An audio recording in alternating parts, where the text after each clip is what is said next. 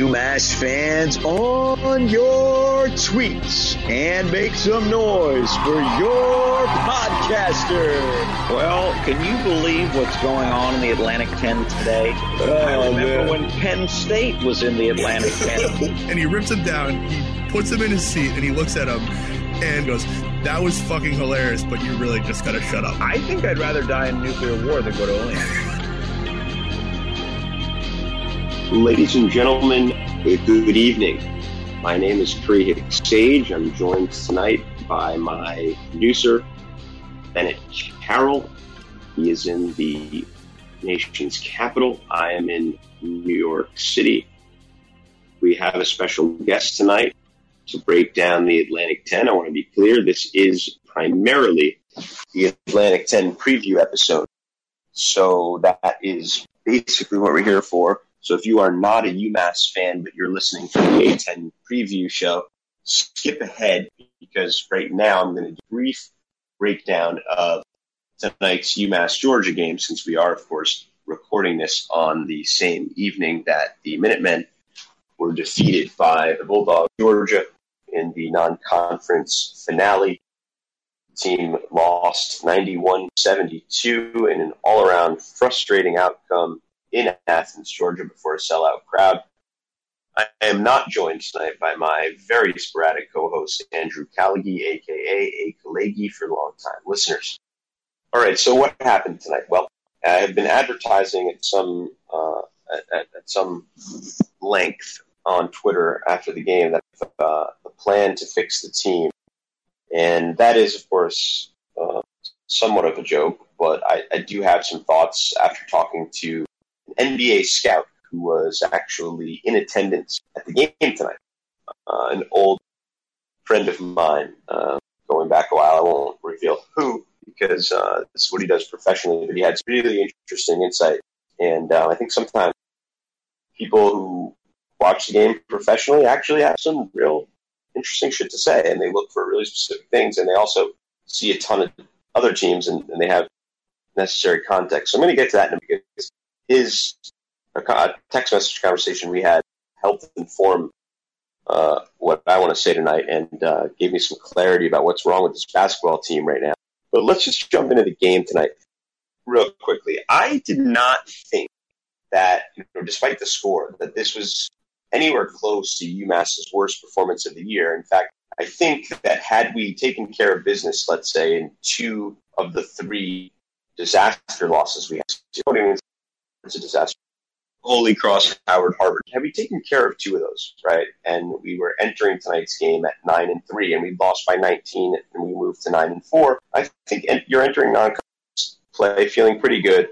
Okay, you got thumped on the head, but you look at tonight, the way tonight happened, and it was sort of like, well, we just didn't execute terribly well. I didn't think it was a poorly coached game by any stretch of the imagination. I thought we were prepared to play. I thought that man-to-man defense was actually, despite giving up 90 points, not horrible. There were a lot of just really dubious touch fouls. I mean, they're the kind of fouls that on a neutral court, I just don't think go against you.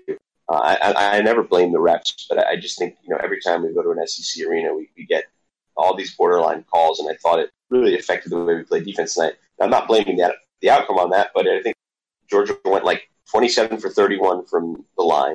They hit a ridiculous number of difficult threes, a few late in the shot clock, a few at particularly momentum-killing time. Pipkins picked up like kind of a bullshit fourth foul with like 10 or 11 minutes to go. Every time it felt like we were going to cut the game, we just couldn't get a big bucket.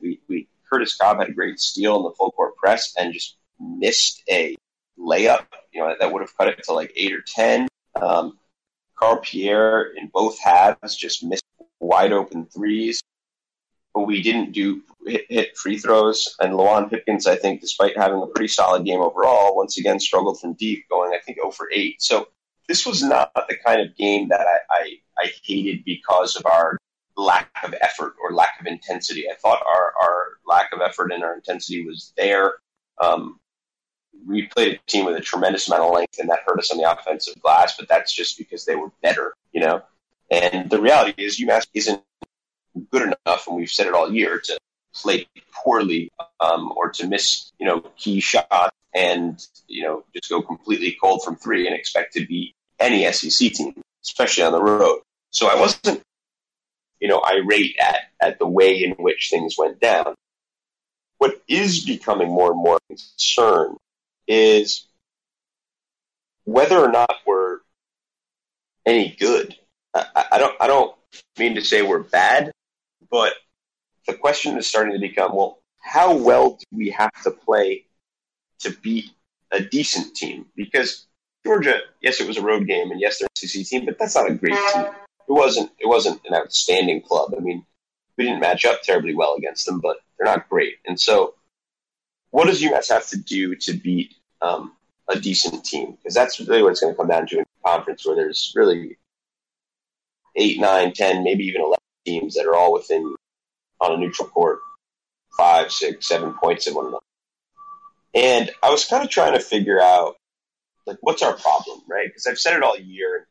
My theory, broadly speaking, is that, and I think Winslow 05 on Twitter has alluded to this, and others, but I sort of subscribe to it, which is basically that there's a lot of team who can't do more than one thing particularly well, and therefore if they're not doing that one thing particularly well in a game, then we're in trouble. Jonathan Laurent, I think, can do a few things well. Pipkins can do a few things well, but if a guy isn't doing his thing well, we can be in trouble. Like when Carl Pierre's breaking open threes, that's a problem. When Holloway's missing bunnies down low, that's a problem. When Curtis Cobb is off shooting, that's a problem, right? Because there's not enough that they do to compensate. So here's what he said, though, because sometimes it's hard for me to put my finger on it. And I think he nailed it. He says, they're in a tough spot, referring to UMass. Don't quite have the size on the wing to play small ball and use their speed. And their bigs aren't great defending in space, so they have to help a ton, and teams with good ball movement can pick them apart. And when he says they have to help a ton, he's not just referring to the bigs, he's referring to the guards as well. And I think that nailed it, because I don't think our guards, and when I say our guards, I'm referring to non-Pip guards, because I think Pip is, because of his size, he can be a menace defensively, but he can also it's just the way things go, and you have a 5'9", 5'10" guard, it's going to be harder.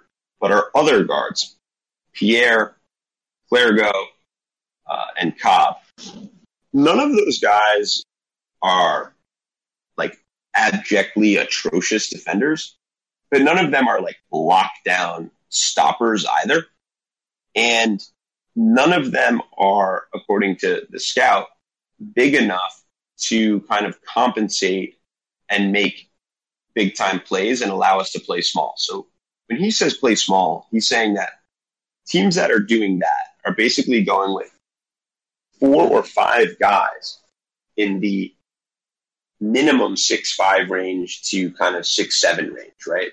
A lot of length, where they can help a lot, they can compensate a lot, and they're strong and pretty quick, because then you don't have to really play a true big, and you have a lot of guys who can handle the ball. And I think that to some degree is what McCall wants to do.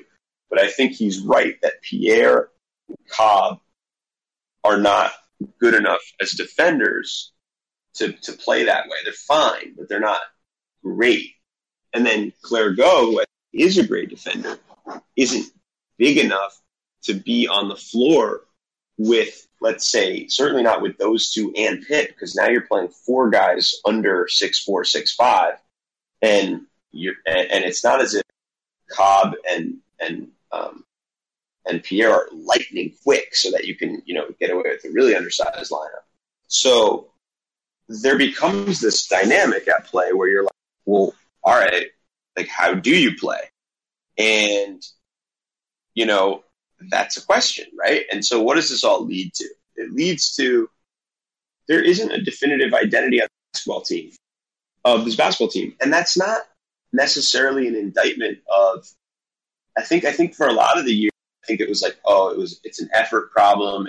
And I think that's been the case in a few too many games. Don't get me wrong. But tonight, I think, against a team with a lot of length, and a team with, good ball movement, as he says, because he says, and their bigs aren't great at defending in space, so they have to help a ton, and teams with good ball movement can pick them apart.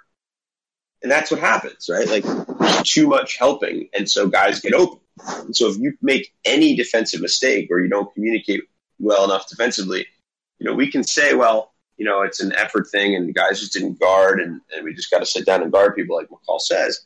And he's not wrong. But the reality is, like, no team in the country is incredible every single possession, right? So you gotta have a little room for error. We don't have that because of the problems that this guy is alluding to, I think. And so we kept talking and, I was kind of like, what are we going to do?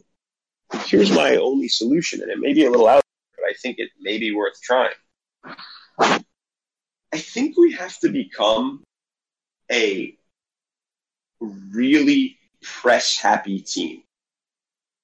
Now, the risk of being a really press-happy team, well, first of all, it's challenging because to put in various presses is not easy. It's complicated and requires, time and practice. So that's one challenge. The other challenge is that when the press gets beat, if it's not really good, I mean, like when VCU's press used to get beat, even when they were awesome and they had that really super unique Havoc press, like, you get an easy layup, right? And if your press isn't great, you give up a lot of easy layups.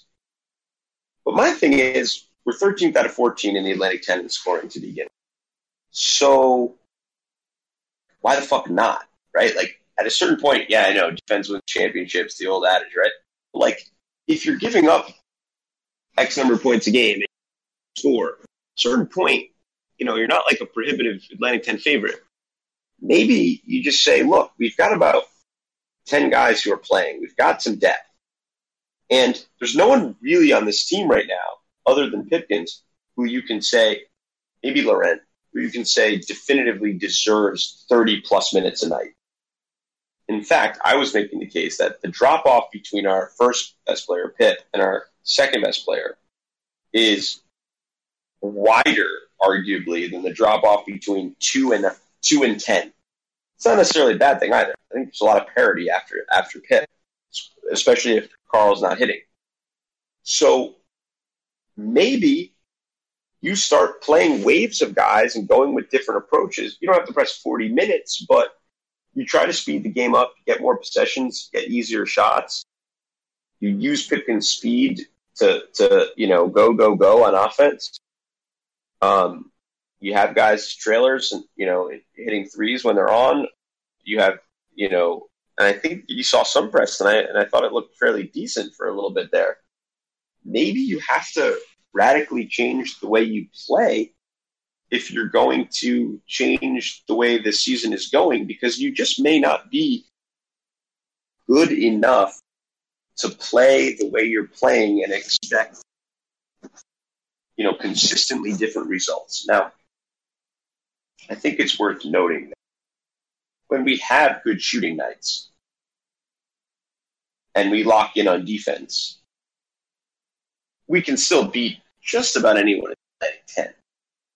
But to expect consistently great defensive efforts and good shooting nights every time out, or even a majority of the time out, maybe not terribly realistic. So as the team still gets used to one another, it's really the first season these guys are playing with each other. Maybe you have to create a little more chaos and speed things up and kind of get back to basics a little and kind of just play a little more helter-skelter. And I think that maybe runs a little bit counter to McCall's style. But if you think about the personnel on this roster, I think that might be an approach worth exploring. I also want to say that when you think about what that guy's saying, sort of finding guys in that 6'6", 6'7" range who can put the ball on the floor, well, who does that right now? To a degree, Laurent, and he should get a lot of time. You can't keep Pip off the floor despite his size. He's too good. Well, the other guy that fits that is Samba Diallo. And Samba Diallo has started to really make some strides. Now, he struggles in terms of understanding how to play offense in the half court. Still fairly new to the game. He's still a freshman. He had, one or two sort of like head scratching turnovers tonight, but he's got length. He's athletic, and he can put the ball on the floor and get to the rim a little bit.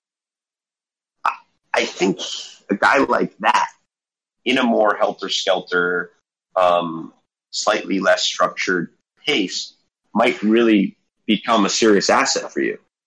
The question is, who do you put alongside him? And that, I think, depends on the night. I mean, you have Pip, Laurent. I think you probably throw a lot of Dejiri out there for stretches, and then at other times when you want to play a little more half-court centric, you do go to Holloway for 3-4 minute bursts 2 or 3 times a game, and you play a little more high screen and roll with him and Pipkins, and I think that still works for stretches, and you can't totally go away from that when you have a guy who scores it's 70% from the field. And then I think this also allows for Claire Go to maximize his talents and kind of play that helter-skelter style and really get out on guys and be a menace on the press, because I don't think he's great in the half court right now, but he is very solid in those settings. So, I think that the half court style to which my scout friend alluded, and that I think McCall maybe eventually wants to play, requires a few more guys, and requires basically you not having a Dejiri or a Rashawn on your roster, and certainly doesn't allow for you to play Trey and Pip simultaneously because they're too small to play together in a system like that on the defensive end. So, McCall's got a lot of questions to figure out, and there's no silver bullet here to solve this. And certainly, I think there's an argument to be made that, look, we're not gonna shooting nights that often from deep, and we can survive by just improving our defense enough and hitting enough of our open looks. I'll take my chances with that. That's certainly a legitimate argument. I get that, and I don't want to discount it. But I also think if you really want to maybe take this to a different level, you're going to have to risk some things. If you want to get to 12 wins in the Atlantic 10, you might have to risk getting 7 instead, right? Rather than settling for 9, if that makes sense. And that might require a different way of playing. And I think the way I'm thinking of is an even faster tempo game where you're trying to get steals, where you're taking some chances defensively, and you're getting up and down a lot. I would, at a certain point, have to look at different styles of press, and I'm not a coach, figure out what would work best. But I think UMass has the sorts of guys who, some guys who can do that, and Clergo and Diallo and Baptiste and Pip and Trey and Laurent. I think those are 6 or so guys who can play in a helter-skelter pace. And then I think a guy like Pierre does have some length and can be the beneficiary in the open court on some 3-on-2, 2-on-1 stuff. So maybe even Cobb.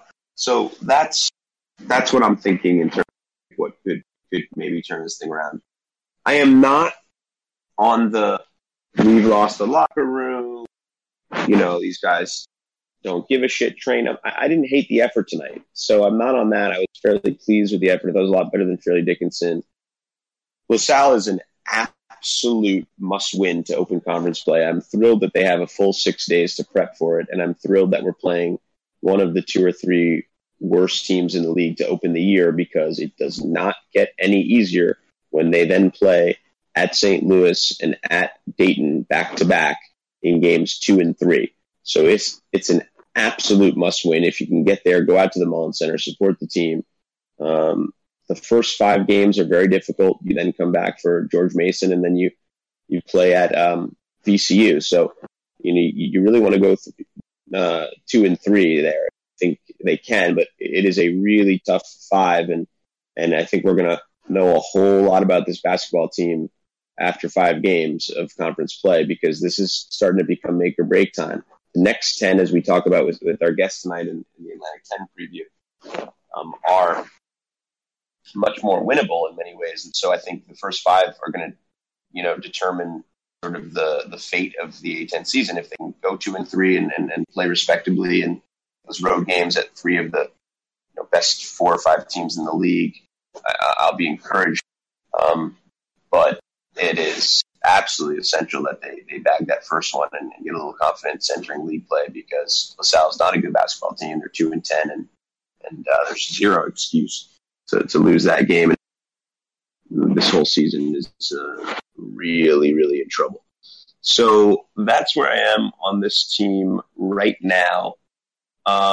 Let's bring on our guest and talk some A10 hoops.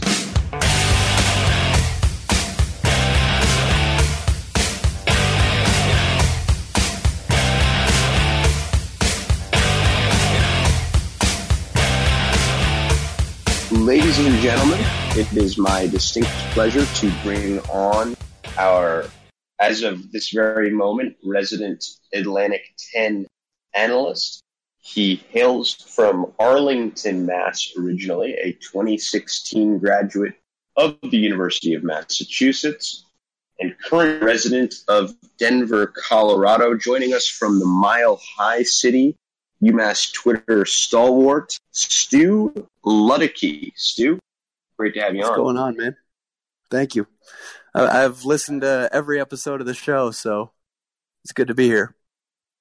That's a real honor, Stu, and we are so pleased to have you. In addition to being UMass diehard, Stu is a clear-thinking and legitimate Atlantic 10 analyst for Busting Brackets, a website that I believe falls under the banner of the Fansided Network, a sports network on the internet. And you can find his work there, and you can also find him on Twitter, really a must-follow for UMass and kind of A10 Twitter. His handle is sluddecke, Luddecke 93. And tonight we're having Stu on in a special episode to break down the utterly mediocre Atlantic 10 Conference. It's a good way to put it. We are recording this episode mere hours removed from UMass's 19-point loss in Athens, Georgia, against the Bulldogs of the University of Georgia, which culminated the Minutemen's non-conference slate, and they wrapped things up with a 7-6 record, which I think managed to be beneath the expectations of most UMass fans. The perhaps good news for UMass fans is that pretty much everyone struggled in non-conference play from the Atlantic 10. And so here we are on the eve of conference play with things maybe even more wide open than they were at the outset of non-conference play, when they were already pretty wide open. Let's just step back for a moment, Stu, and sort of get your broad thoughts about the Atlantic 10's non-conference slate overall, kind of what you're seeing, who you like, who you don't like, and where you see things moving forward. All right, so in terms of where we're at this year as opposed to last year, I think one thing that's similar is heavy league, but it's got a lot more mediocrity in the middle. That 5 through 7 last year is now 5 through 11. So, but in terms of who I like, I mean, it's pretty much Dayton, VCU, SLU, and Davidson with Kellen Grady. And I don't know when he's coming back. And they're kind of in a class of their own, and then there's kind of everybody else at this point. I mean, you feel the same way? Well, I mean, you wouldn't put St. Joe's in that camp. I might have if you asked me about a month ago, but lately they've I mean, I've kind of been disappointed by them. I still think they have potential, but I just don't know. I kind of view them as like the buffer between those four and then kind of that middle class of Duquesne, UMass, George Mason. I don't view them as being a part of it, though.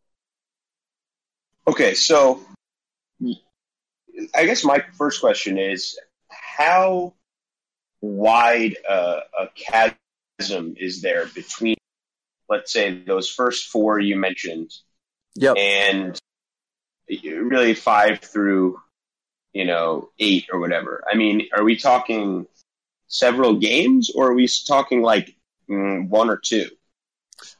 I think it'll probably be a couple when it's all said and done. I don't think there's any real world beaters in the league. But I just think the thing that separates those teams from, as mentioned, which UMass falls into, I think the thing that separates them is just consistency.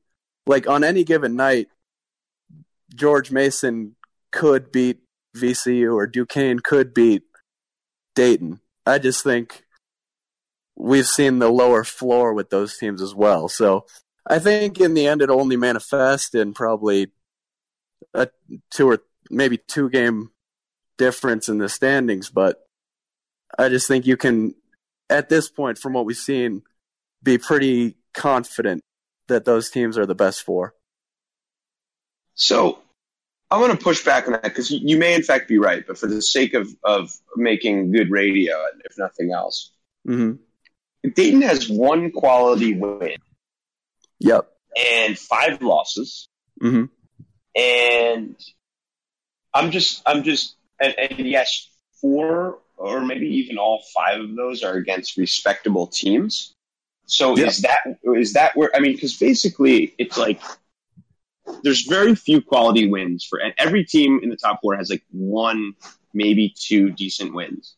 And basically it sounds like you're saying because they have more quality losses than some of the teams toward the middle, they're,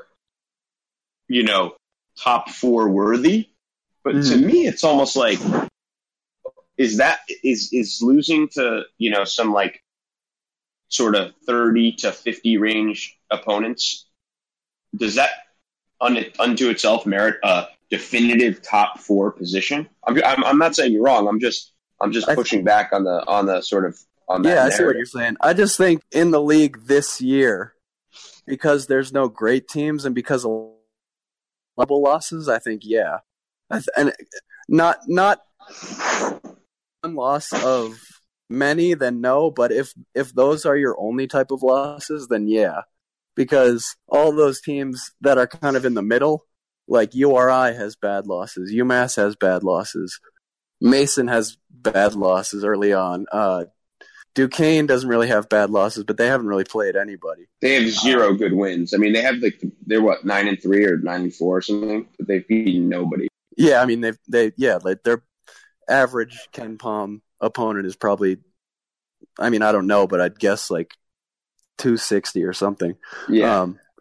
But it's not just that they don't have any bad losses, it's that they have at least a couple solid wins and no bad losses or no awful losses. But you're talking about the Daytons and the St. Louis. Yeah, the same can't be said of that middle pack. Yeah, that's totally fair. So let's begin by just going through kind of our consensus picks for 14, 13, 12, et cetera, et cetera. So I'm going to start. I'm going to say my 14. I'm going to actually say I know it's a strange pick because their record right now is 9-4, but because they did actually beat Rutgers. I'm still proven otherwise. I'm slotting Fordham in at 14. I know that they're 9-4 and that you have a LaSalle team that's 2-10, and so it sounds like, well, that's weird. But they just lost to Derek Kellogg's Long Island LIU Brooklyn team. They lost to NJIT, who's actually deceptively decent, and they beat Duquesne tomorrow at 2 in their Duquesne's non-conference finale. And they do have a nice win over Rutgers, so credit them for that. But they lost at Maine. They beat Manhattan by 1. They, snuck by Howard, better than UMass. Beat James Madison, okay, whatever. And then early on in the year, they beat like a D3. They lost to Houston Baptist. They snuck by FIU, snuck by Youngstown State, beat Columbia by 1, and blew out Alabama A&M, who's like maybe the worst team in the country. So it's funny because they're 9-4, but it's still Fordham, and they've still lost. Duquesne 9-4. Yeah, they're better than Duquesne. I mean, it's a worse 9-4 than it's not. It's close. You're right. So I'm still slotting them in at 14. That ilk. My 13th team, I'm going to say it's either LaSalle or GW. Matter. Those two will be 11-12. 12-13. Mm-hmm. I presume you agree with that. I'm gonna put GW dead last just because they've looked, in terms of who's looked the most awful, they've looked the most awful to me, especially early on. So I've seen them play very briefly at the last few minutes of their Howard game. I was not impressed, but I take your word for it because everyone I've talked to says it's really bad. Yeah, they beat American yesterday, who beat George Mason early on, but that's the best thing you can say about your resume. That's tough. Okay, so you have them last, and you have Fordham 13, or do you have Fordham 12? I'll go LaSalle 12, and then I'll reward Fordham for being where they're at this point. All right, so props to Fordham for not being completely. Yeah. Okay, so you have basically the same 3 teams in the bottom 3. Now. Yep. Consensus basement. Yes, here's where it gets a little tricky, because I think there's a clear consensus out there based on performance that the next 2 teams in your in kind of the 10-11 slots, in no particular order, would be St. Bonaventure and Richmond. Definitely, yep. I'm going to just say that we are looking at it in Atlantic, probably 3 through, or 2 even, through 11 is going to just be Bizarro World, because I know that there's a large contingent of Fire Mooney people out there, of the Richmond coach on Twitter. But Richmond has some talented basketball players in that team. They have no depth, but the kid, and they've lost some guys this mid-season already. But the kid Grant Golden is a legit first-team type player. Yep. If I'm not mistaken, they have a really good guard. Golden's a big man. Jacob Gilliard? Yeah, Gilliard's really good. He is. So, and I know Mooney has been like colossally inconsistent for 3 or 4 years now, but Richmond, he still runs some interesting stuff. And when they get hot, there's enough there that, like, they beat Wake Forest this year, and they've started to play a little better. I mean, Wake Forest is not good, but they've started to play a little better of late. They won their last 2 in non-conference play. Played Georgetown tough. They played Georgetown tough, and they had some bad losses early on. I mean, they lost to Wyoming, and they lost to Hampton, which are really bad losses. But I just think they're not quite as, and maybe you should fire Mooney, but they're just not quite as bad as people say. And especially in the early going, before that thin roster gets totally gassed, I can see them stealing some games. So I'm certainly not putting them at 11. I think they're out of the first day. But that being said, my only other option is St. Bonaventure. And I want to talk about St. Bonaventure because I've only seen them play once or twice. And Mark Schmidt, to me, is too good a coach. And there's not a lot of returning talent, but there's enough returning talent that I still feel like at some point the light bulb will go off and it won't be a complete clusterfuck of a season. Right. So, who do you have? I presume you have those 2 in some order of 10, of 10, 11.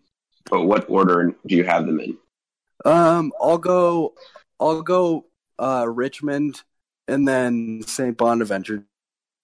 So wait, Richmond would be 10 and out of the first day?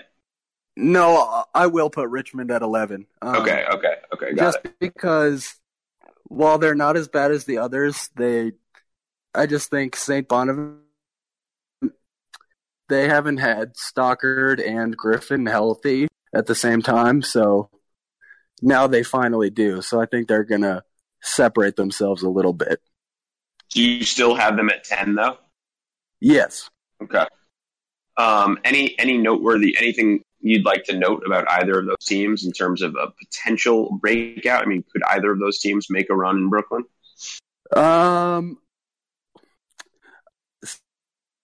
Maybe, just because we don't know what they are with those two playing at the same time. Richmond, I'm going to say no, just because Mooney, while I don't think he's as bad as the Fire Mooney I still think when all you have is Grant Golden and Jacob Gilliard, who are good, but when that's all you have, that's not going to get you through 4 games. Yeah, they're not built for 4 days. They might be built to surprise, for 1 or 2, but you're right. I think in terms of just I suspect they'll probably flail down the stretch because they just don't have much depth. I mean, and I'm not making that up, right? Yeah. I mean, that's their challenge. No, that's how it is. Buckingham, was it Buckingham who departed? Yep, and then Nick Sherrod got hurt for the year. So right, Sherrod was Buckingham transferred in the offseason, and then Sherrod. Okay, so they're really they lost because they were going to bring back. It looked like so there was the Fire Mooney crew, and then you're like, well, they're bringing back 4 really legit players, and now 2 of those 4 are gone. So it's like, okay, you guys were right. It's not even conference play yet. So yeah. Okay, so now we get into 9, and this is where it kind of gets murky because this is kind of just put everybody in a hat and then take one out. So there's a part of me after this UGA UMass game that's pretty seriously tempted to put UMass at 9. Mm-hmm. I'm not going to do it because I can't do that to my own psyche. Right. Yeah, I go easy also on yourself. just feel like George Mason, as much as they've struggled, they looked really solid coming back against Kansas State yesterday. I think they're starting to turn the corner a little, and people were so high on them in non-conference that I'm reluctant to put them there. So maybe because I just want to believe this, whether it's true or not, I'm going to put Rhode Island there. Okay. It's frankly a little bit of if I was being perfectly objective, I would not do this, but I want to believe this, and I've been given reason to after that stretch in the Hawaii tournament where they lost to Bucknell, who's struggled and lost all their studs from last year, and Hawaii, who is not great either. So that's 2 tough losses out there, and they didn't exactly.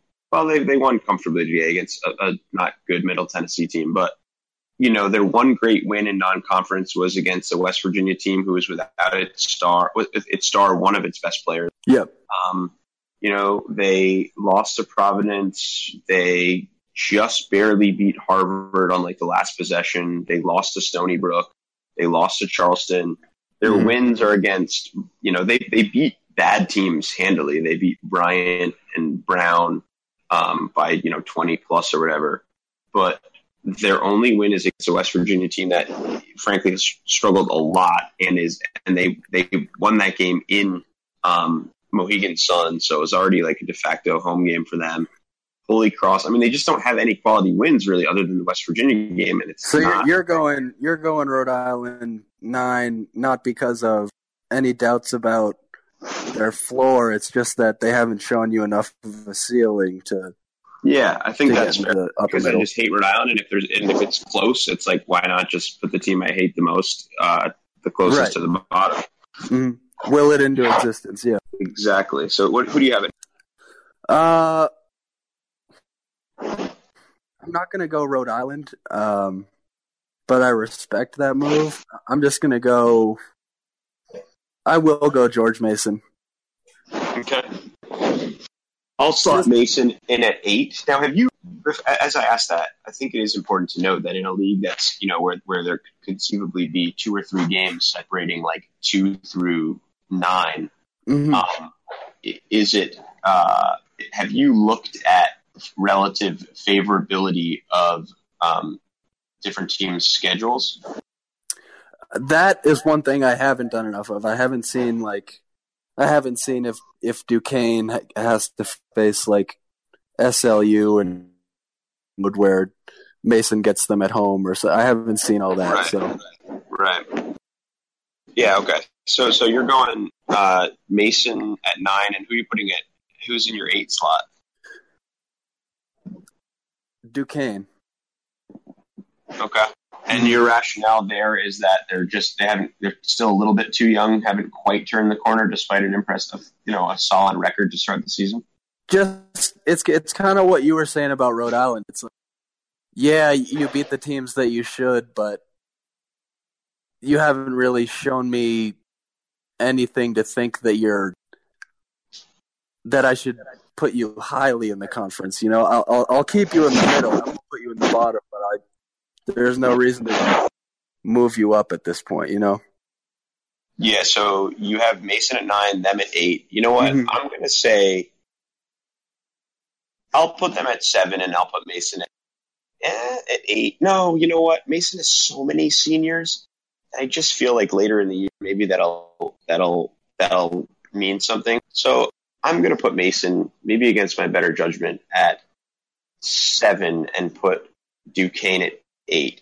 Whereas you have Rhode Island as 7, I presume? Yep. Okay. And so then we're both slotting UMass in at 6, I assume, yeah? Yep. Hopefully, yep.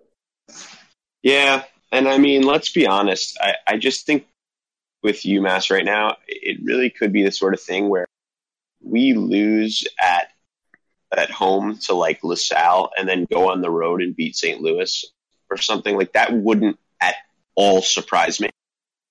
But yeah, that's what it's seeming like will happen. I posted something last week where I was like, this seems like a year UMass will go 9-9, but the type of 9-9 where we win at St. Louis and lose to Richmond at home. So yeah, exactly what you're saying.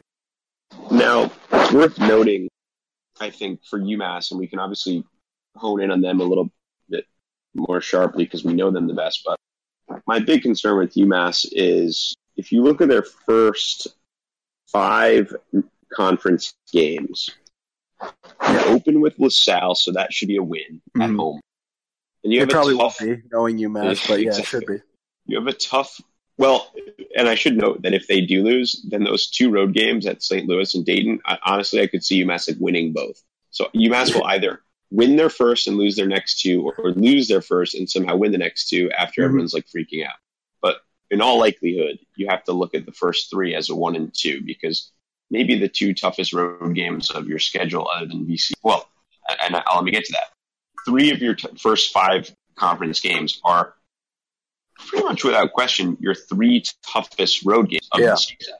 Yeah, that's a gauntlet. That's a gauntlet.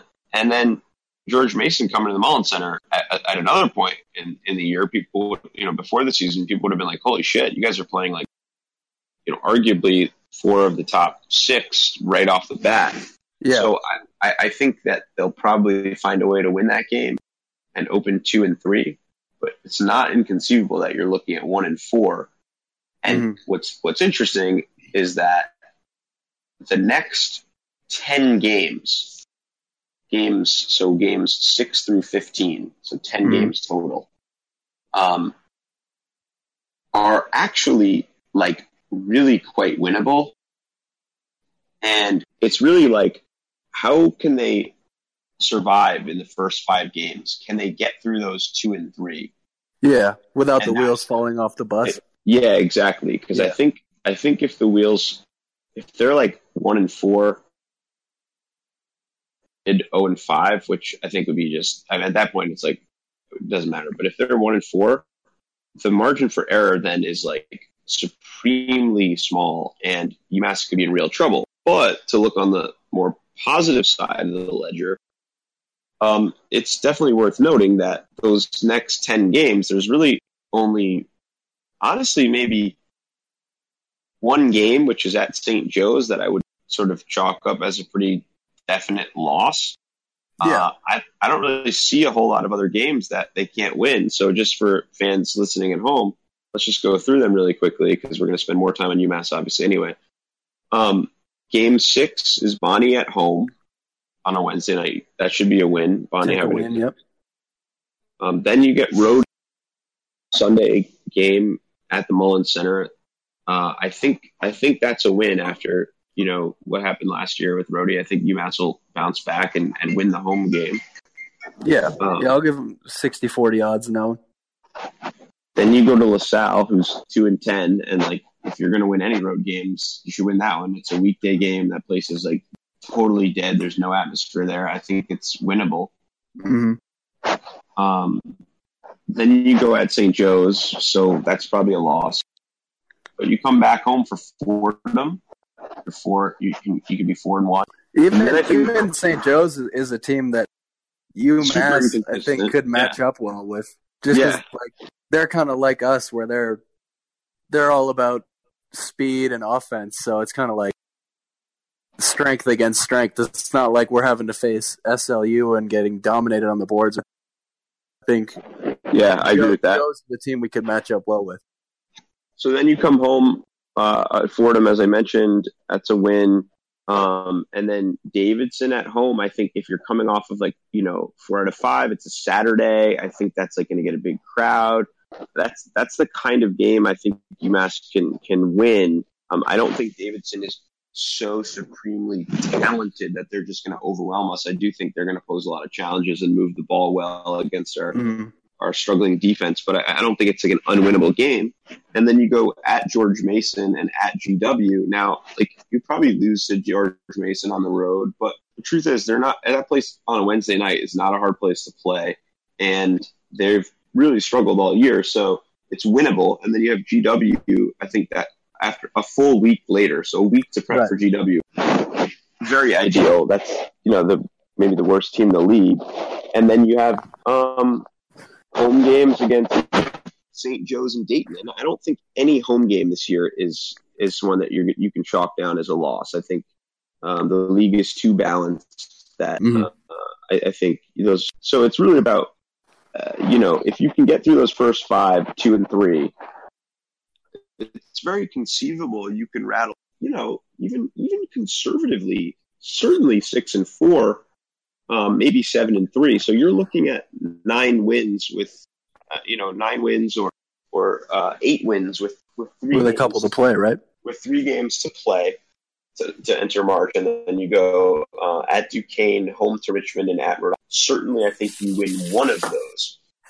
So if you go 2 and 3, even 6 and 4, which I think you can go better than, and then one more. So conservatively, I think there is a real way to get to 9 wins conservatively. And then all it takes is stealing 1, and I think 10 wins would get you to the 6th spot.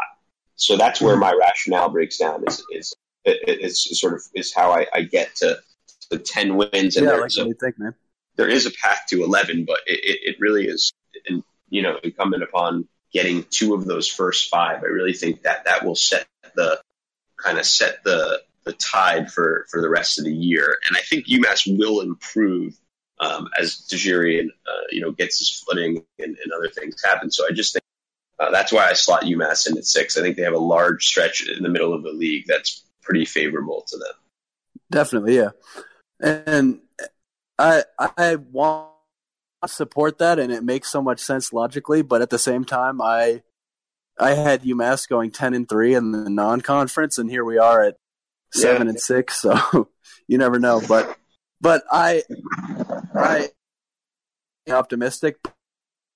Optimistic is just slightly less than yours. I'm going to go with 9 and 9. Okay. I mean, and I'm not saying 10 and 8 necessarily. I'm just saying the path is there.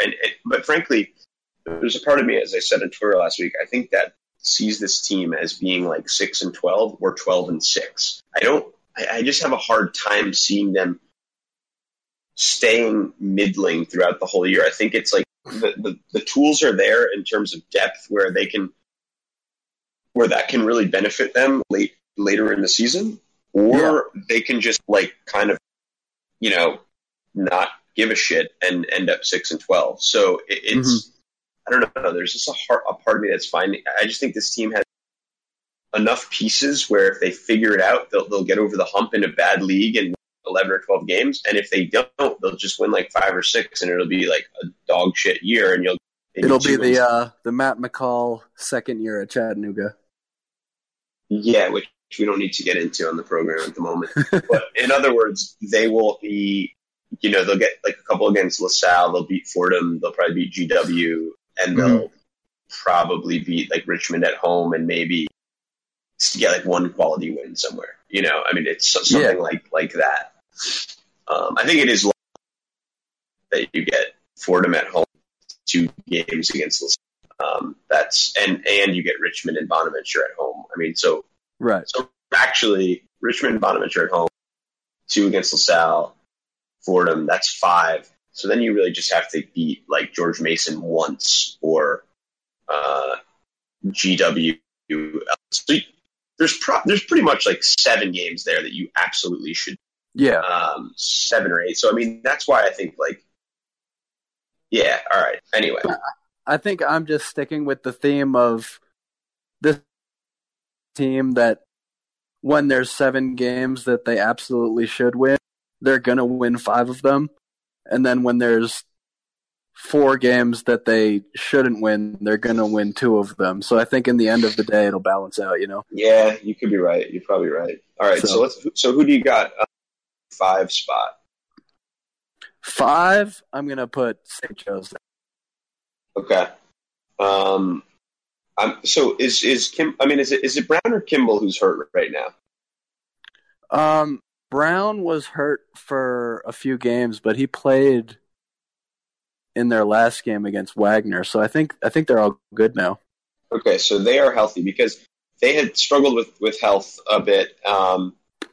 And yeah, I'm going to put them.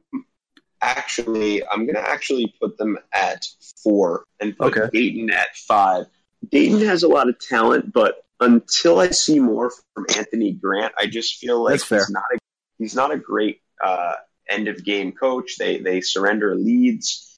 Some of this is me just going off of the ramblings of our friend Sully, my good name on Twitter, but I trust him. And I just feel like, yes, they have tremendous home court advantage, so that helps. But I feel like, and it's weird because I don't think Phil Martelli's nearly the coach that a lot of people do. And I think St. Joe's drops the games they should win all the time. Looking at their schedule right now, and again, this is a momentum thing, and I'd love to see some data. Maybe McKinney, our friend McKinney, can pull up some data on like how teams have started versus finished. But you look at St. Joe's to open the A10 slate, and they have Mason at home, George Washington at home, a Wednesday road game, presumably with no students on campus at Bonaventure, and then at Duquesne and back home for a home game against Davidson. So certainly they're going to win the first 2. Olean with no, some of these Bonnie teams have been in the past, and Duquesne is not a tough place to play. So they could conceivably, they should go 3-1 at least, and then I think a home game versus Davidson is kind of favorable as well. So, and then they have where they go, they have that home game against Davidson, and they have St. Louis on the road. But again, they come back home for Richmond. Their first 4 or 5 games are pretty winnable, and they end the year with Fordham, LaSalle in Philly. So, Fordham, LaSalle, and Rhodey at their place, and then ended at VCU. So they start and end with like a fairly winnable stretch. And I just think that, I don't know, I just think they'll finish 4th somehow, and Dayton will somehow fuck it up and then end up 5th. But it really doesn't matter. And they may end up tied, and it really doesn't matter.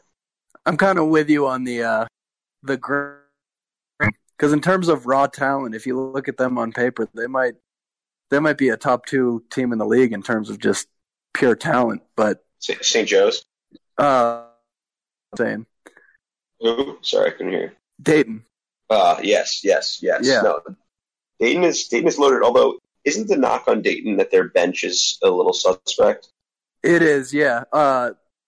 Ever since Matos went down, I believe it's Jerry Matos, he was kind of their lockdown defender. And with him going down, I think their rotation is down to 7, maybe even 6 at this point. But yeah, they're kind of just relying on their go-tos right now. And speak about their go-to. Cunningham is a legit big. He's like maybe the best player in the league. And then this kid Obi Toppin, who had that insane dunk yesterday and went 9 for 10 and 22 points off the bench in 20 minutes. Where was he last year? Is he a freshman? Yeah, I think he's a redshirt. Okay. I was going to say, like, I don't remember this kid's name, and I feel like now he's kind of just everywhere all of a sudden. Well, have you seen the YouTube video where he's playing with Kevin Durant and other NBA players? That's the kid. I forgot it was that kid. Okay. Yeah, and he was kind of like, I think he was an interesting story. Like, he was maybe not offered a ton of places and kind of was a late find. Maybe I don't know. I think you're right about that, but I don't know why. Like, I don't know much about him, how he was rated out of high school and stuff like that. So he's 6'9", 220. He's averaging 13 and 4 as a freshman. So he's a problem. And then you talk there the front line, which also includes Josh Cunningham from Chicago, who I think maybe played AAU with Pippins at one point. They seem to be each other up at the game. Chicago guys, 16 and 6. I mean, that front line is just really tough. And then, of course, they have the 3 guards in Davis, Crutcher, and Landers. So that is Crutcher's a stud. Yeah, that's a loaded group. But, I am looking at their box score from yesterday. And, they played 7 guys. And, all 5 starters went at least 28 minutes. 4 went over 30. Crutcher and Davis went 38 and 35. I think UMass can compete with them in the backcourt, but we're going to have real problems, especially when we're at their place, getting any calls and going against their front line. But I mean, Dayton does.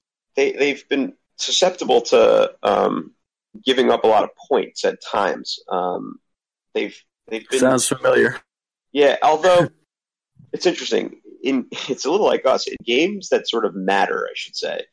If you look at like the way they've played good teams and when people were getting really high on them was actually largely after tough losses. But they held Butler to 64 and they beat them by 5. They held currently number 1 Virginia or number 2 Virginia to 66 and lost 66, I think, yeah. Yeah, 66-59, and then Oklahoma 65-54, and then Mississippi State 65-58. So they couldn't score against quality teams, but they also defended well and to adapt. So I think that the talent's clearly there, but I just don't trust a team with no bench and Anthony Grant as a definitive top 4 just yet.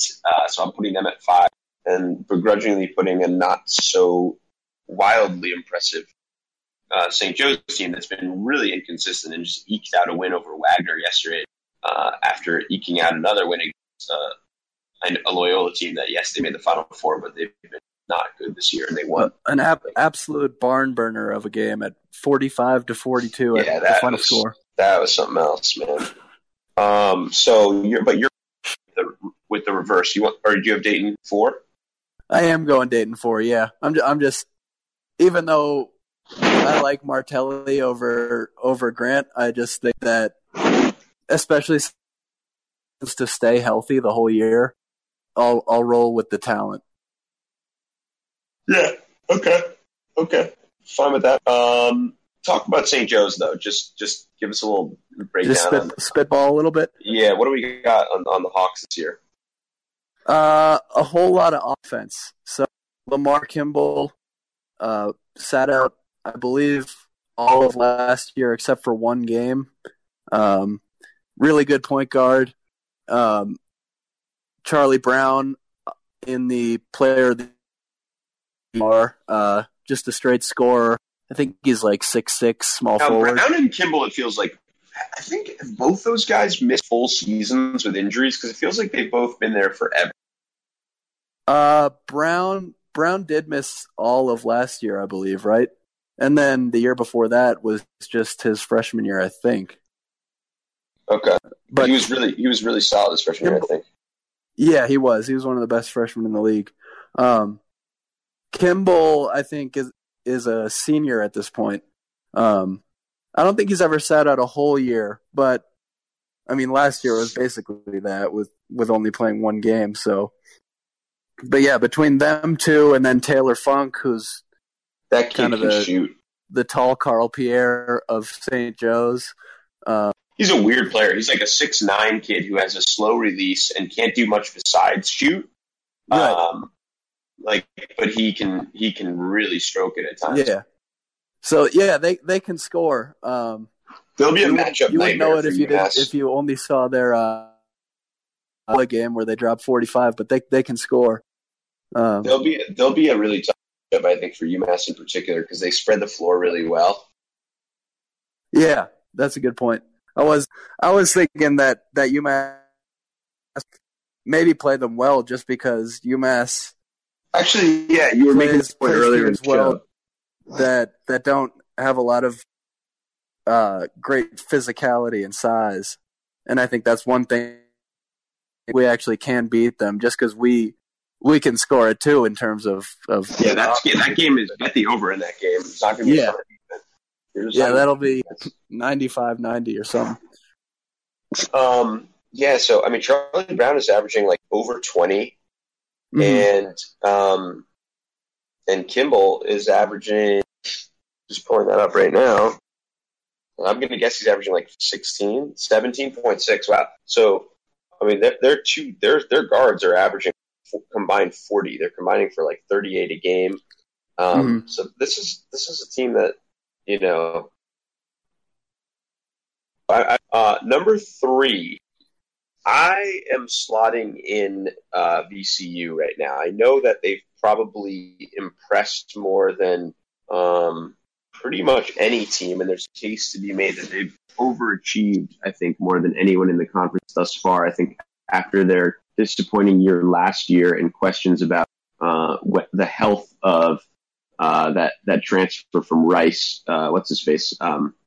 Marcus Evans. Yeah, Marcus Evans. I think there were some questions about whether or not they were ready to make the jump under Mike Rhodes in year 2, but it seems they've kind of passed that test with flying colors, and I think there are some who are seeing them as a dark horse to win the league. That being said, despite, you know, a nice win at Texas, which is sneakily not actually a hard place to play, and a quality loss, a really quality loss against Virginia, they don't have great wins. I mean, Wichita State is not actually a good win this year. They're really not good. It's a real rebuilding year there in Wichita, and they did lose to a quality Charleston team.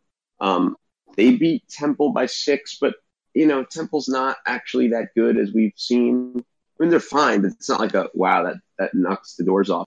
They lost to St. Yeah, we should have beat them.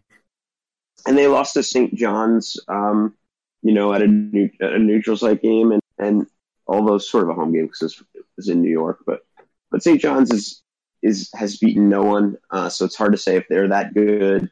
And you know, they just snuck by Hofstra in overtime by 2 at home. They lost to Old Dominion by 10. I know Old Dominion's good, but I just don't think VCU's like, you know, they've probably modestly exceeded expectations, and they got that great win at Texas. But you take away that win and a couple quality losses, and there's really not that much on the you know, schedule that says like, oh, they're awesome. I just think that it's such a tough place to play, and you know, they do have some real star power that I'm gonna slot them in at 3. Yeah, that's fair. For my 3, I'll go Davidson. Okay. So my rationale for Davidson, and I'm gonna tell you right now that I have 2 in the actually, fuck it. I'm going with Davidson winning the league. I was gonna say 2, but let me just hear my rationale this year. Let's hear it, man. And I didn't want to put Davidson. I was like, they don't have enough talent to be number one. But I actually think that assuming Kellen Grady comes back, and by all accounts he is returning, I actually think that his 4-game or 5-game absence is really, really, really going to help them. And while it led to 3 out of 4 losses, first of all, those losses are absolutely wins with him. They lost by 2 to Temple, 4 to a not good Wake Forest team. Right. And then they lost to UNC. That's not a win, but the two of the others are. And it took Temple overtime to beat them. Yeah. So I think that the fact that he's out has allowed other guys to get some minutes. One, including this kid, Sheriff Poets, who's a freshman. His brother played there years back. Sheriff Poets, of note, his father, one of the leading scorers in Northampton High School history. Fun fact. Although he grew up in Sweden. But anyway, I think that between him and Goodmanson, it's 2 stars, and then I just can't bet against a Bob McKillop team that is talented because they move the ball. They move the ball so well, and in kind of a grinding, sort of a difficult season with a lot of parity in the A10. The thing about Davidson is they pretty much come to play and are prepared to play every single night, and I think you can't count that out. I think even Phil Martelli teams often are a little inconsistent in February. Travis Ford teams certainly are. So, and we just don't know enough with Mike Rhodes yet in year 2 at VCU. So I can't bet against Davidson in the non-conference. And if I recall, and I'll pull it up right now, they have a more favorable conference slate as well. So, so I'm just looking and I don't know. I'm going Davidson 1 and St. Louis 2. The thing about Davidson is they're one of the few teams in the league that actually has an identity at this point too, where you actually can see a style that they're trying to impose. I feel like even the other good teams, even the Daytons and the St. Louis and the VCU, you kind of don't know what you're going to get every time out, you know? I think that's a really good point. Tell us about the style of Davidson. Just constant ball movement, constant motion, and McKillop, because everybody on the roster has bought into it. Even the Axel Goodmansons and the Gradys are willing to find the open man, and it when it works, it's poetry. But I mean, in an A10 where there's not a lot of great teams, that could be enough, you know. Well, and I also think that the emergence of this freshman, this kid Luke Frampton, who's averaging 10, which, that gives them a third option. I think going into the year, my thing was Davidson is a 2-man show, as they always are. They always have 2 great guys and then a bunch of role players. The emergence of a guy who's a freshman who's already averaging double figures, and him obviously getting more touches with Grady going down. Now, if Grady's injury ends up being, more unforgiving than expected, then everything goes completely out the window. Because I'm still saying this as if he's basically the best player in the league. Maybe Pipkins, and the kid on St. Joe's, Charlie Brown could compete with that too. But this assumes, obviously that. But, I've been going through all these rankings, kind of if everybody's healthy, you know. Yeah, but my thing is exactly what you're saying. Davidson has a style. They know what they want to do. And often, I remember, I think it was maybe even last year, Davidson fans were apoplectic. They were like, we got to get our shit together. Maybe McKillop's done, whatever. And even I was like, well, maybe they're right. I don't know. They struggled. And then, bang, they rattle off a ton of wins late. And then they win the A10 tournament. So right, yeah. That's who David. And McKillop runs really complicated sets, so sometimes it takes them a little longer to figure their shit out.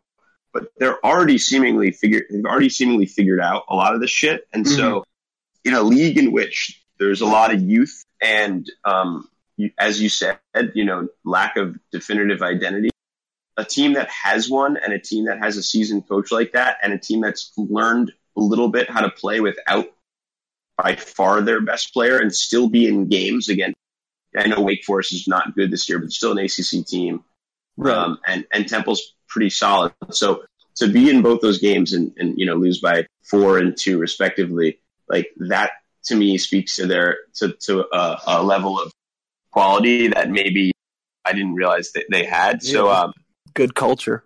Yeah, exactly. And you can't discount that in the Atlantic 10. And I think like the things that chew up other teams in terms of just like in the locker room stuff, it never really affects them.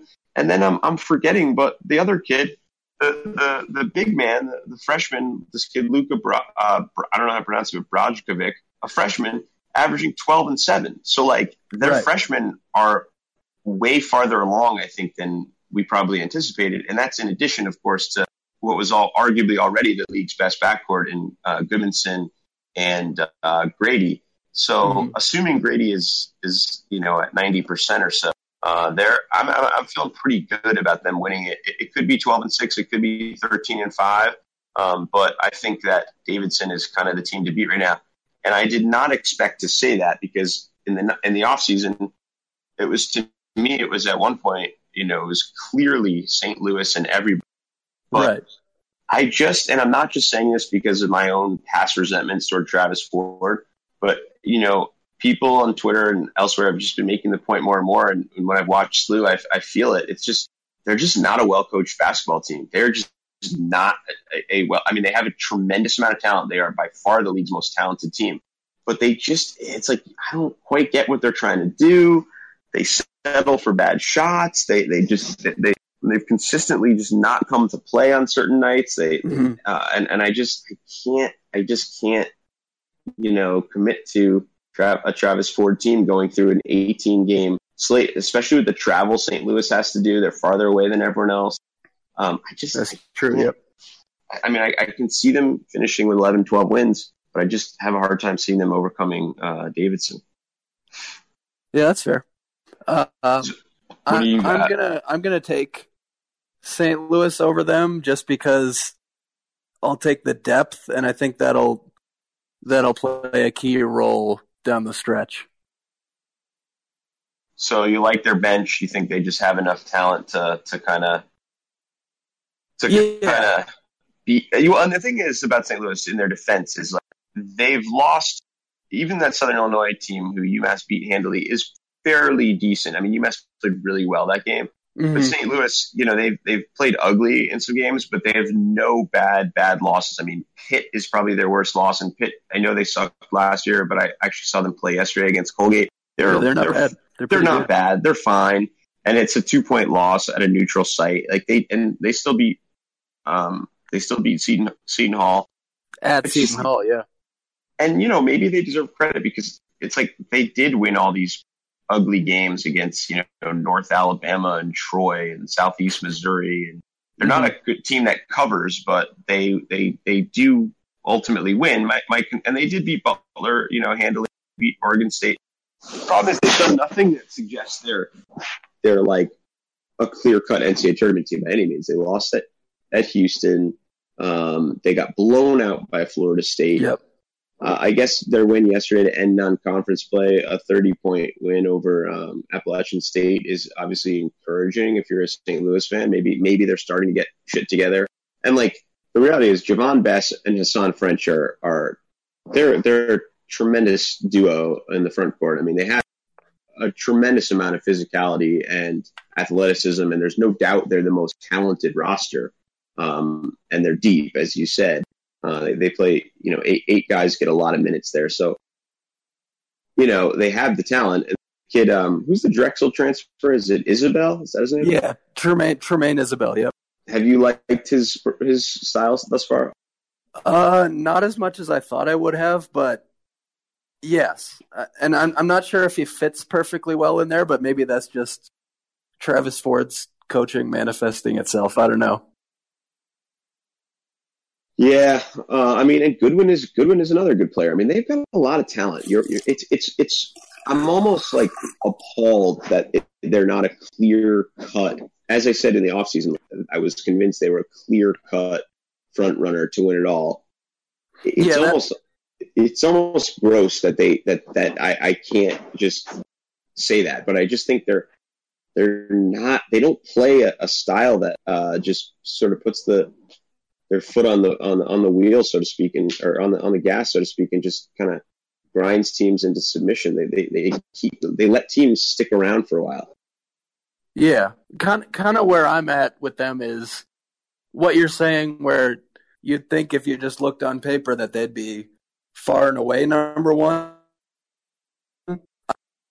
The difference between McKillop and his style and Ford and the lack thereof, I guess, is making the gap closer, but I'm still going to give just because they have that kind of talent where even if you just roll the ball out, you still have Cardayar, Gordon, Hassan French, and he's only a freshman. I mean, he's putting up numbers already. He's a freshman. He'll only get better.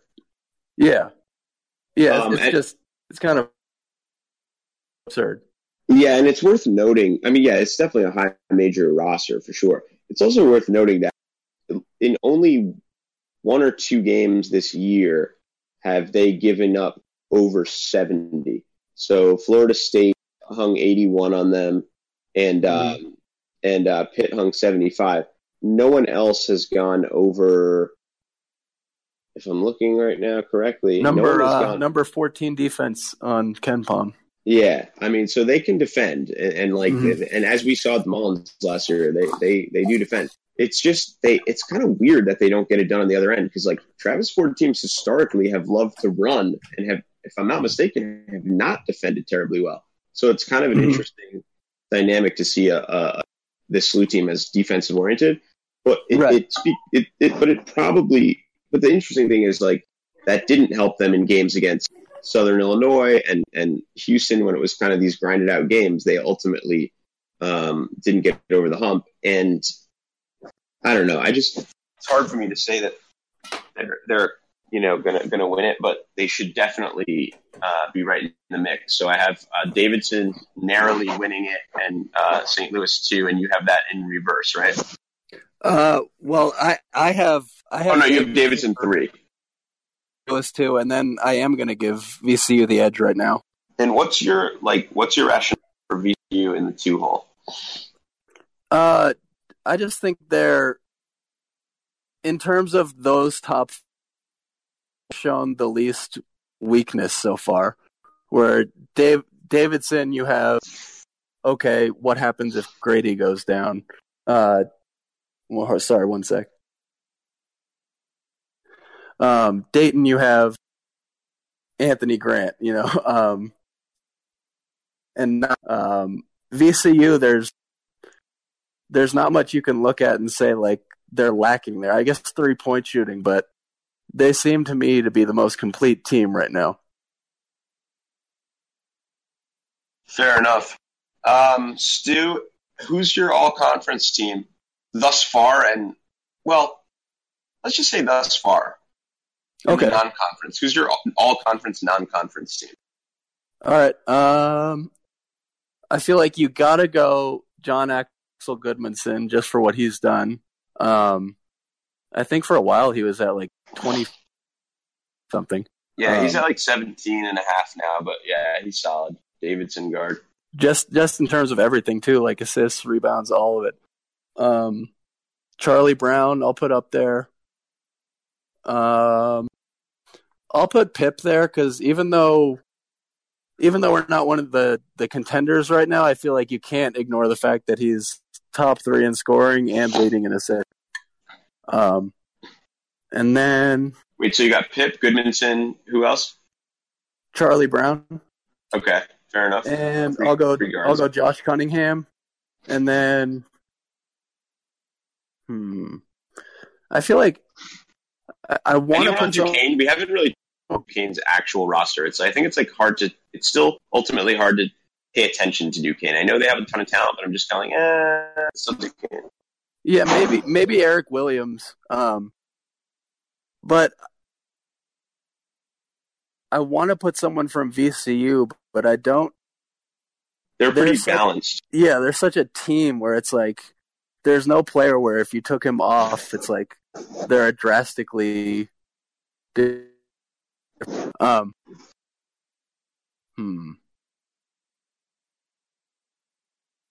I might go. I'll go Javon Bess for my number 5. Yeah, I mean, St. Louis is up there, and he's the best player. So I feel like you gotta. All right. You're not going to go because of the missed game. Oh, Kellen Grady. Yeah, just because he missed too many games. Yeah, he's an asterisk. He would be there, and he probably will be there when he comes back. But I can't for now, Yeah, I mean, it's true. Like VCU is led by Marcus Evans, who's averaging 13.1. So it's right. It's definitely the case where they're too balanced, probably to call that a thing. And Eric was, he's at 14.2, solid but not explosive. What about Otis Livingston on George Mason? You don't think he's having a good enough year to kind of merit a spot? I mean, I know he started off very poorly, but it seems like he's bounced back. He's had like a 30-point game. And, he has bounced back, but I don't think... He's only at 14. He's at 13.7. So I was going to say Cyril Langevin. Okay, that's a good dark horse. I know his numbers probably aren't like through the roof, but you just watch him sometimes and you're like, holy shit, he can take over a basketball game. He's that good. Yeah, he's gonna feast in the conference. I mean, like Downton is actually leading Rhodey scoring at I think like 16 or 17. Mm-hmm. But I just feel like Langevin is going to go to work against these teams. But definitely Cunningham is in it for me. Cunningham, Pip, Goodmanson, and then who's your other one? Yeah, I think that's probably right. I had Charlie Brown and Javon Bess. Right, Charlie Brown. So yes, basically. Any dark horses that you've liked, or freshmen or transfers that you think are worth watching and that make the conference slate pretty interesting? Jalen Crutcher is the first name that comes to mind. On Dayton. Yeah, I think he's second in scoring right now for them, and he's hitting 44% from deep. So he's only a sophomore, but he's good. Yeah, he could make a couple first teams before he's done. Do you think that Grant Golden could still find a way onto an all-conference team because he's legit? He averages almost 20, and he shoots over 50% from the field. So I still think he's gonna that's fair. Have a really good season, if only because no one else on that team is going to get touches. Isn't the way the first team usually works though? Isn't it usually people from like the top tier squads? Yeah, but this is my first team, not the official. Okay. You know what I mean? Like I don't play by it. Yeah, like I thought Pip should have been on it last year. I know UMass struggled or whatever, but I thought he was still good enough to get there. I see what you're saying. Overall, I'm going to get your over-under on two questions. Over-under on number of teams going to the NCAA tournament. I'm setting it at 1.5. Okay. Over or under? I want to say over, but I feel like I have to get real and admit it at this point. So I'll say under. Okay, so basically whoever wins in Brooklyn is going to dance. Would be very interesting. The only team that could get an at-large, I feel like, would be VCU, maybe, right, at this point? Well, my rationale here is, like, if St. Louis can get their 10 eliminated at home and somehow go, like, let's say 15-3. Uh-huh. So they would be 15, and so what are they now, 9-4? Something like that.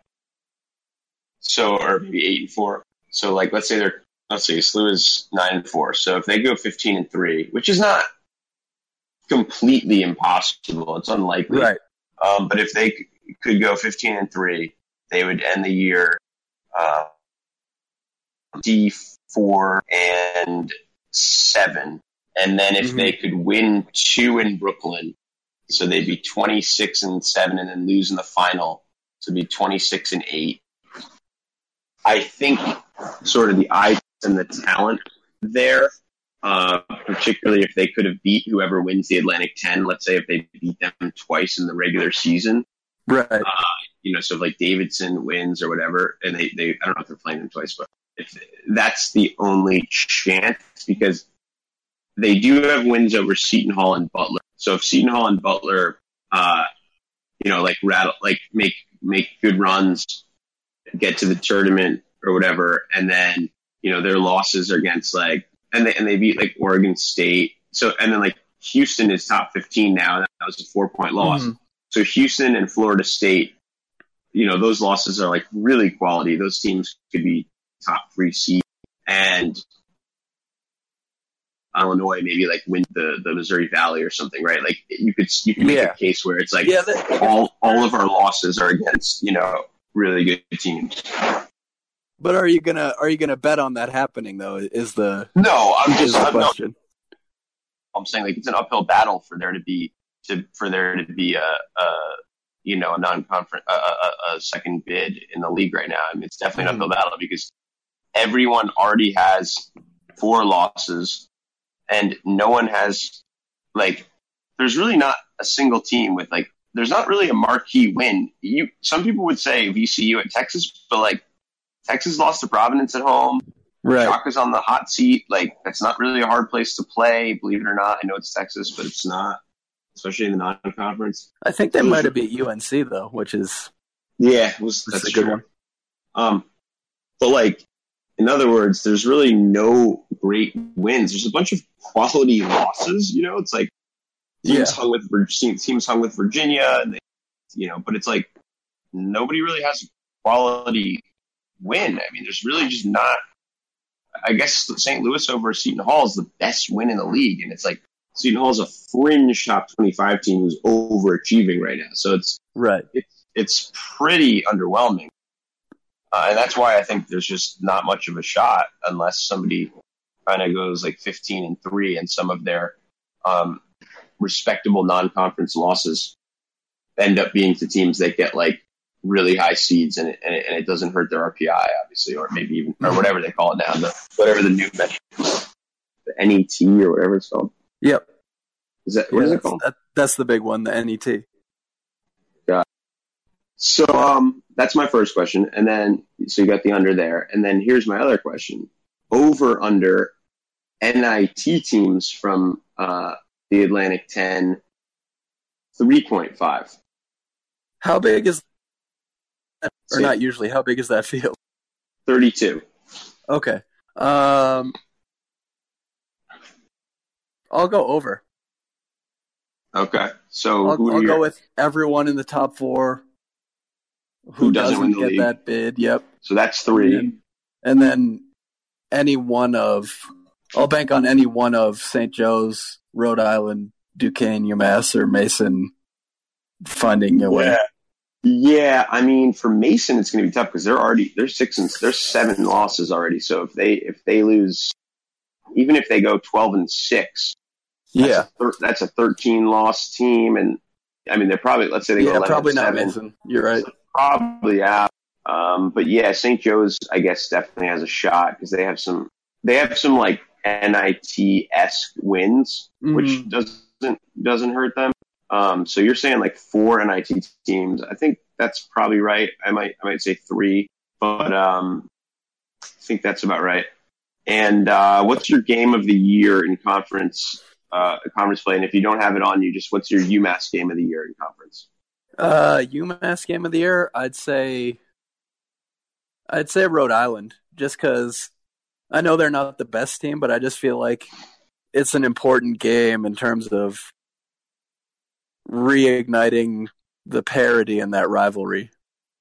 Yeah, it's also, I think both teams are pretty even this year, and I think Rhodey's top 3 or 4 are definitely better than UMass's, but I think UMass has more depth, and I think at home that will help later in the year. So yeah, I think that'll be a fun one. The game I'm looking forward to most, I think, is Davidson, maybe St. Joe's, just because I think if UMass has got it going at that point, that's kind of toward the end of that 10-game stretch I alluded to before. And so there's a chance that we could be kind of entering that game somewhere in the 9-5 9-4, something like that range. So those are the ones I'm looking at. But yeah, I see I'm a little down after the Georgia game tonight, and really have no idea where UMass is going to end up. But yeah, I was hoping we'd get the dub, so that we could be in better spirits for all this. But yeah, I think if UMass tonight, I think I'd be like, oh, we're going to go 12-6 and like finish fourth. You know what I mean? Like, yeah, had to wait and see. So I would say you're saying 9-9. Yeah, that's what I'm going to say. I've been saying it for the past couple weeks, so I'm not going to back out now. And it's weird because I see it as 10 or 11 and or 6 or 7. So it's, I guess I'll say 9 too. And yet I don't actually, I'm just going to say that as an average. I don't actually believe it's going to be 9, but. Well, which one do you, gun to your head, which one do you feel better about? The optimistic or the pessimistic outlook right now? Gun to my head, probably. Gun to my head, I'd probably, you know what? Gun to my head, I'd probably say 8. Because I think 7, there's enough of those easy wins that I was talking about. Yeah. And that I think like 8 and 10 sounds about right. But I'm going to choose to just will myself into believing 10 and 8. You have to. That's how we get by. I can't invest so much in this, and like it just for some reason it feels like if I invest this much in the program, I feel like 10 and 8 feels so much more satisfying than 8 and 10. It doesn't really mean anything in the grand scheme of things, but in terms of like my psychic like sanity, I feel like it just psychologically I need a 10 and 8. I just need to get over the hump of like, sort of these bad A10 seasons. Yeah, winning like what have we won, like 13 in the past 3 years or something in conference? Oh my God, it's so hard game in this league. Yeah. All right, Stu, thanks so much for coming on. Yeah, man. Thanks for having me. Anything you want to tout? Anything you want to promote while you're here? Well, I want to shout out my wife. Stu's wife. You got married this summer, right? Yep, I got married in July, so she watches every game with me and can name everybody on the roster, so that goes would never a long way. She's not a UMass alum, right? No, so she went to University of Delaware. Very chill. Go Blue Hens. That's right. Yep. They just lost the game by, I think, about 50 points to Hofstra, so things are looking up there. But yeah, I'll shout out Whitney, and yeah, you already mentioned my Twitter, so people can follow me there. Shout out to UMass Twitter, and it's all love, man. All right, Stu, thanks for coming on. Yeah, man. See you. Peace.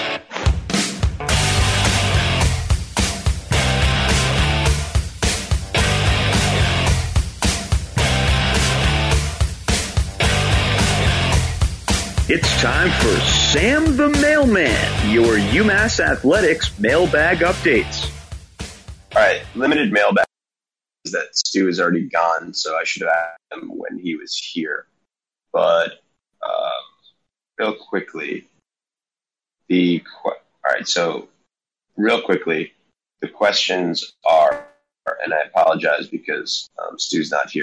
PD Buckets, a George Mason fan, says, handicap the contenders to win the regular season. Well, we just did that, so listen to the episode. And then Tristan, HoopsNut351, who also writes for the same site as Stu, says, how for real is Duquesne, and who are your all top 5 A10 player of the year candidates through the non-conference? So we basically did that second question too, and we kind of discussed St. Louis, or rather Duquesne. I know they're good. I know they have a lot of young talent, but it's still Duquesne, and psychologically, I just can't get over it. Plus, I haven't really beat anyone, and I haven't really seen them play. I've probably seen them play less than anyone in the conference. So I'm going to say modestly for real. I think Keith Dambrot is a very legit coach, but I just can't fully buy in. I'll put them in 6, 7, 8. That being said, no more questions here. But one thing that is going on, sort of post game on UMass Twitter, is after the game tonight, there was a couple players, I'm not going to mention who searched their names on Twitter. One guy in particular searched his name on Twitter, saw like a very moderate criticism of him about his game, like from a UMass fan, a friend of this program who is like a very committed fan and is not a dick. And like, used it as sort of like my haters are my motivators kind of thing. And like, you're not a real, Paul City like wasn't a real fan or whatever. Another player responded and was like, ignore that. That's not a real fan or something like that.